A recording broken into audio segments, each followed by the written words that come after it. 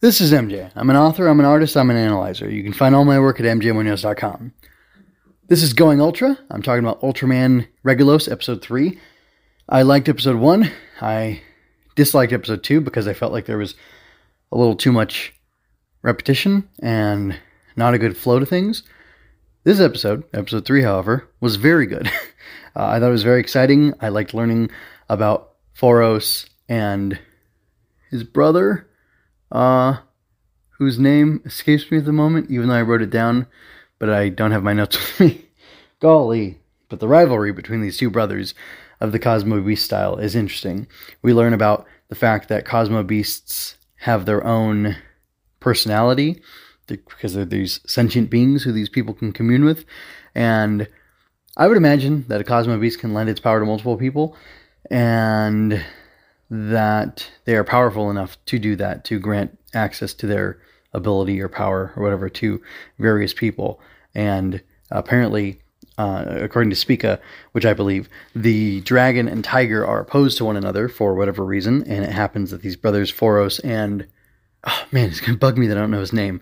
I'm going to put it in the show notes, just in case you didn't know it or catch it either. But anyway, but they're opposed to each other because they have different personalities, but they're so similar in so many ways, and Master Lude likes that, and he laughs about that when he comes and sees, this secret training site where, I guess Dragon Bro has been training Regulos, and that was really fun.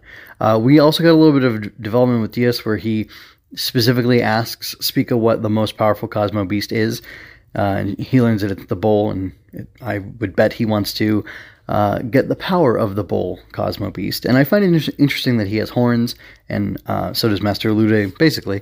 And, obviously a buffalo, or is it buffalo or bull? Whatever, would have horns, and, he's going to want that. So that's kind of a cool, nod to his character design, that he's got those horns, and he's going to go after that, plus the fact that it makes him look a little devilish, and his name is Diaz, which sounds a little, I don't know, diabolical, you could say. Although it actually sounds a little bit like the word deus for God in, what is that, Latin?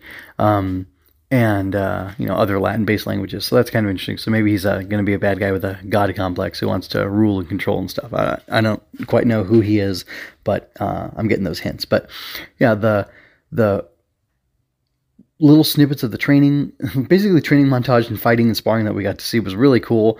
I love that Foros notices the dragon stance that Regulos is taking, and he immediately stops him in the fight. I also appreciate that Dragon Bro is telling Regulos that he has to control his emotions as well. And it sounds as if Foros maybe kicked him out because he couldn't control his emotions, but then again, Spica says that he was lazy, and that's why he got kicked out or is no longer part of the, Cosmo Beast training dojo, whatever you want to call it. So it's a little confusing as to the specifics, but the dynamic and the vibe of it is really cool, and it was very well conveyed. I instantly know, okay, these guys are brothers. They're, equal but opposite. They have this rivalry with each other. They've never been able to beat each other. It's something that Elude likes, probably because they push each other to be better, and there's something really solid and something really good about that. From the trailers, it looks like, and this is, I guess, minor spoilers, Regulos is going to become master of both the dragon and the tiger Cosmo Beast spirits. I don't know if that means, again, I'm hoping that Cosmo Beast is such a grand entity that it can grant its power to multiple people, so that the brothers don't have to die or lose their ability or something like that. Although if it is tied to one person at a time, it would make it, so that Diaz maybe might want to say, oh, this old man tied to the Cosmo Beast, he can't even fully use his powers anymore, so he doesn't need it. I'll take it, and I'll fight, and I'll whatever, and it'll be like something that pushes him towards becoming corrupted and evil because he has that ambition, and he doesn't check that ambition. He doesn't wait till it's his time to ascend or to have that communion with the Cosmo Beast. But then at the end, we get this cool, it was a little bit too repetitious, but it was also cool, where Regulos is in the cave and he's meditating and he's contemplating everything that's going on as he's trying to commune with Cosmo Beast spirits. And I don't know if he was trying to touch on all of them, but then we have the symbols of the tiger and the dragon on either side of him, and I don't know if they're both drawn to him or or if that's what he's thinking of, or if he's like in a dilemma trying to figure out which way he wants to go. But I thought it was interesting, and I like that Dragon Brother is not like evil or a real rogue. He's a little different, and Olude calls him free-spirited, and Foros is like by the book, which is another fun sibling dynamic. So that was cool to see. So yeah, the action in this was good. Well, we had that crazy torture scene where I guess it was Astra getting tortured by Vulcan, and that was intense. Like, it was very intense. There's a war and there's an invasion and destruction of a planet, but I was going to say this is more or less light fare, and then you've got a torture scene, which is kind of crazy, kind of out of nowhere. So that was interesting. Anyway, this episode was short. Again, it was another about 10-minute runtime, but I didn't mind because the way it was, the way they chose to cut this section out of it or whatever, it worked. So I don't know if they're doing it scene by scene or how the planning of this was done, and if it's like a 90 or 100-minute thing and then they decided to chop it up or what. I don't know.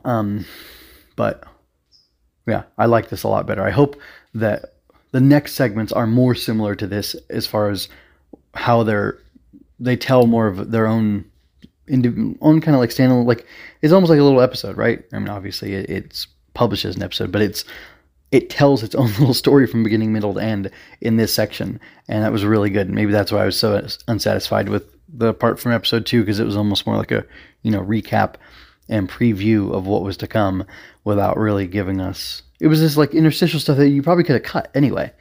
Like you maybe could have cut it. So anyway, yeah, I like that. So check out the rest of my Ultraman coverage, all the rest of Going Ultra, which you can find on mjmunoz.com. There's archives of stuff from Going Ultra from way back in the day, including SSSS.Gridman and SSSS.Denazanon, and my original coverage of Ultraman Z, and a little bit of Ultraman Trigger. Those are in like the Ghost archive, and the official archive, the audio feed that you wanted to subscribe to, has just Regulos and the Zet dub from 2023, and it'll have Blazar as well, so you can look forward to that. That'll be my current coverage, and then I think after Blazar's done, I'm going to go ahead and upload the rest of the back catalog to Going Ultra, to the new audio feed for it, because that's going to be a better way to do it and a better way to keep it going into the future. So yeah, you can look at the whole back catalog of everything I have